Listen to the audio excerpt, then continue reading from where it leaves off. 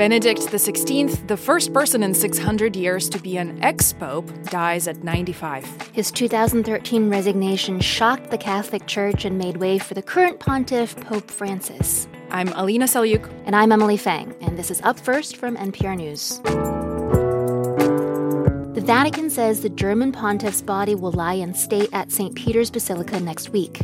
Also, heavy Russian missile strikes on Ukraine. We have the latest. And after years of legal wrangling, former President Donald Trump's taxes have been released to the public. So stay with us. We've got the news you need to start your weekend.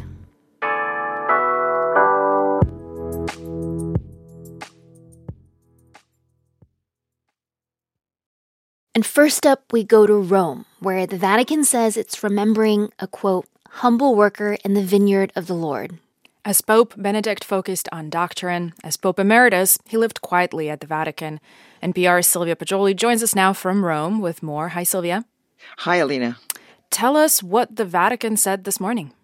Well, in a very brief statement, the Vatican spokesman said, "With sorrow, I inform you that Pope Emeritus Benedict XVI passed away today at 9:34 in the Mater Ecclesia Monastery in the Vatican."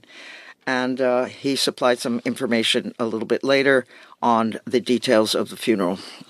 Benedict was Pope for nearly 8 years. What is he remembered most for? Well, his efforts to revive Christianity in a secularized Europe, which he saw as threatened by what he called a dictatorship of relativism, those efforts were overshadowed by many crises. His papacy was haunted by clerical abuse scandals and missteps that offended Jews and Muslims. And Vatican power struggles also showed that he had little control over the Holy See's bureaucracy. In terms of clerical sex abuse scandals, they erupted all over the world under his papacy, but Benedict is credited with starting the process to discipline or defrock predator priests. It's an issue that had been more or less ignored or even played down under his predecessor, John Paul II. Benedict ordered an inquiry into the Irish Catholic Church that led to several resignations of bishops, and he disciplined Father Martial Maciel, founder of the Legionaries of Christ and one of the Catholic Church's most notorious predators. And yet just this year, an independent report in Benedict's homeland, Germany, alleged he had failed to take action in 4 cases when he was Archbishop of Munich from 1977 to 1982. Difficult legacy. Benedict eventually became the first pope to retire in modern times, as we'd mentioned. Tell us about that. Well, it was a huge shock, and by doing so, one of the most conservative popes in recent memory charted a radical new course for the papacy. Some scholars say it was revolutionary. In fact, his successor, Pope Francis, has spoken openly of the possibility of his resignation should he feel he cannot fulfill his duties. How has the church changed since Benedict retired? Well, Francis is widely seen as the other side of the pendulum swing from conservative to progressive.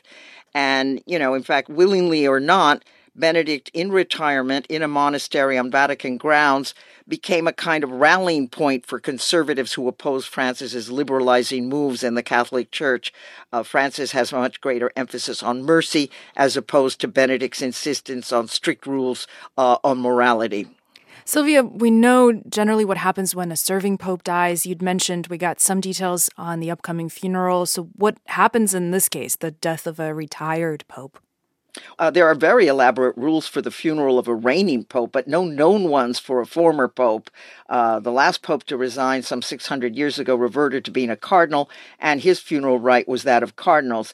The Vatican has said that Benedict's body would lie in state from Monday in St. Peter's Basilica, and the spokesman said the funeral will take place Thursday in St. Peter's Square, and Pope Francis will preside. And the spokesman, Matteo Bruni, added, in accordance with the Emeritus Pope's desires, the funeral will be marked by simplicity. That's NPR's Sylvia Poggioli in Rome. Sylvia, thank you. Thank you.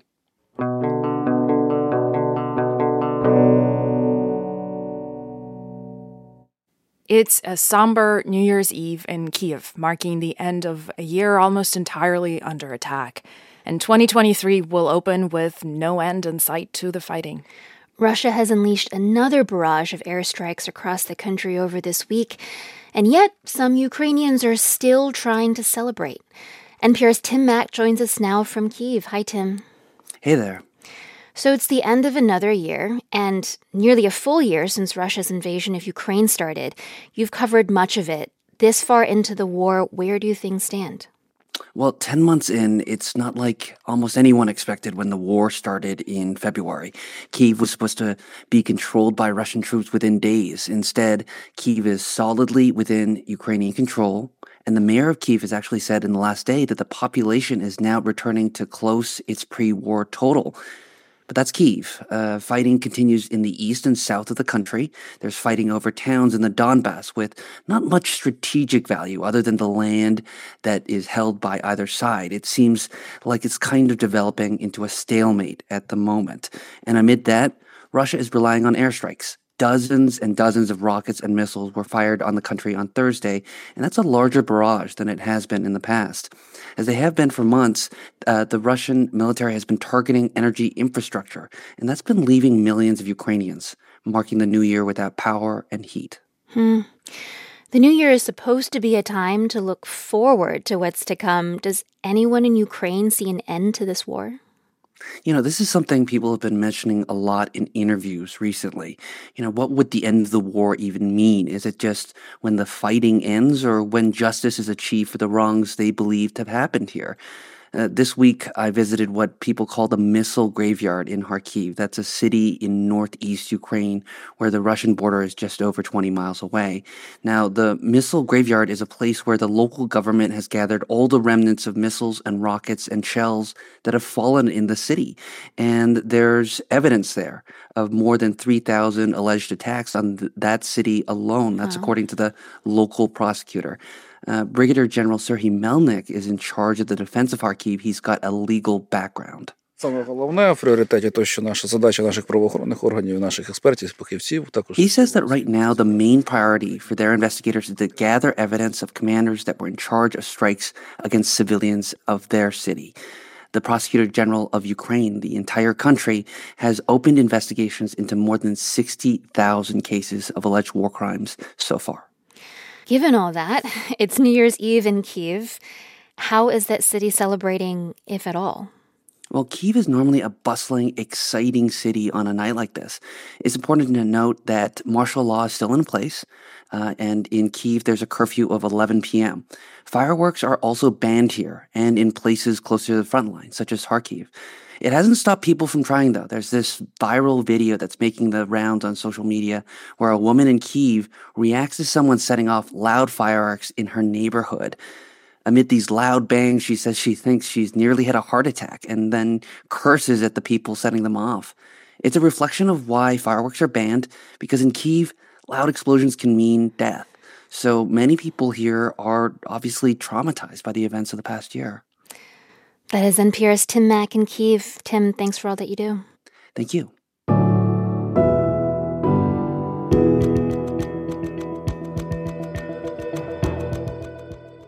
Donald Trump has said he would release his tax returns and never did.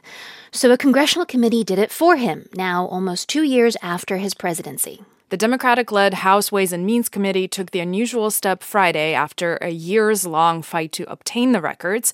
It's hundreds of pages of lines and numbers, and wading through it all for us, NPR senior political editor and correspondent Domenico Montanaro. Hi, Domenico. Hey, Alina. Let's get right into it. We've been waiting for these returns for years. What do they show? Well, the tax returns are from 6 years, 2015 to 2020, Trump's last year in office. They're lengthy and complicated, but some of what they show is that since Trump declared for president in 2015, he's claimed millions of dollars in losses for his businesses, years of negative personal income, and he paid little or no taxes in multiple years. This is someone who ran on being a successful businessman, and yet his businesses, from his Turnberry golf course in Scotland to his now sold hotel in Washington, D.C., according to these records, appeared to have sustained some significant losses. The returns raise lots of questions as well about the details of the losses, because the higher the claimed losses, the more it reduces his tax liability. For instance, he claimed a $21 million deduction involving a New York property and whether it was overvalued. Of course, recently his company, the Trump Organization, was convicted of decades of tax fraud and schemes. Why did the committee want these records in the first place? Well, the committee has oversight over the IRS, and it wanted to see if the agency had complied with mandatory presidential audits. Trump had fought the release but lost at the Supreme Court, and what the committee found was that the IRS had not done audits in each of Trump's years as president. In fact, it only even started on one. The IRS said these tax returns are so complicated, it didn't have the resources to evaluate and investigate Trump's finances, which in and of itself is a pretty stunning thing, but there have been decades of the IRS being underfunded and not having the resources to conduct the audits necessary. It's something Democrats have really tried to fix. Republicans have fought against it, claiming that the IRS would target conservatives. Just to show how complicated Trump's taxes are compared to other presidents, the Wall Street Journal noted that after one audit, the Bidens were owed more money from the government, and in another year, they owed an additional $13. So not even in the same ballpark. Right. So we've learned a lot from these documents. Why did the committee release them now? I imagine there's been quite a bit of pushback from Republicans. Yeah, well, this Congress is coming to an end, and Republicans are set to take control very shortly. They're definitely not happy. You know, the former president, you can imagine, not happy in particular. He warned that it's a two-way street and also defended himself, saying that his deductions were part of an incentive to create jobs. Kevin Brady is the ranking Republican member of the committee, said that Democrats unleashed a, quote, dangerous political weapon that reaches beyond the former president and could have implications for average people's privacy protections. Democrats, on the other hand, say that this was done in the public's interest. Don Beyer of Virginia was one of the committee's members and said, for example, Trump used questionable or poorly substantiated deductions and a number of other tax avoidance schemes, he said, which people can now see evidence of. And Beyer added that the returns show how tax laws are inequitable, benefiting the wealthy, and that enforcement just is not just. That's NPR senior political editor and correspondent Domenico Montanaro. Thank you. Hey, you're welcome. And that's Up First for Saturday, December 31st, 2022. I'm Emily Fang. And I'm Alina Selyukh.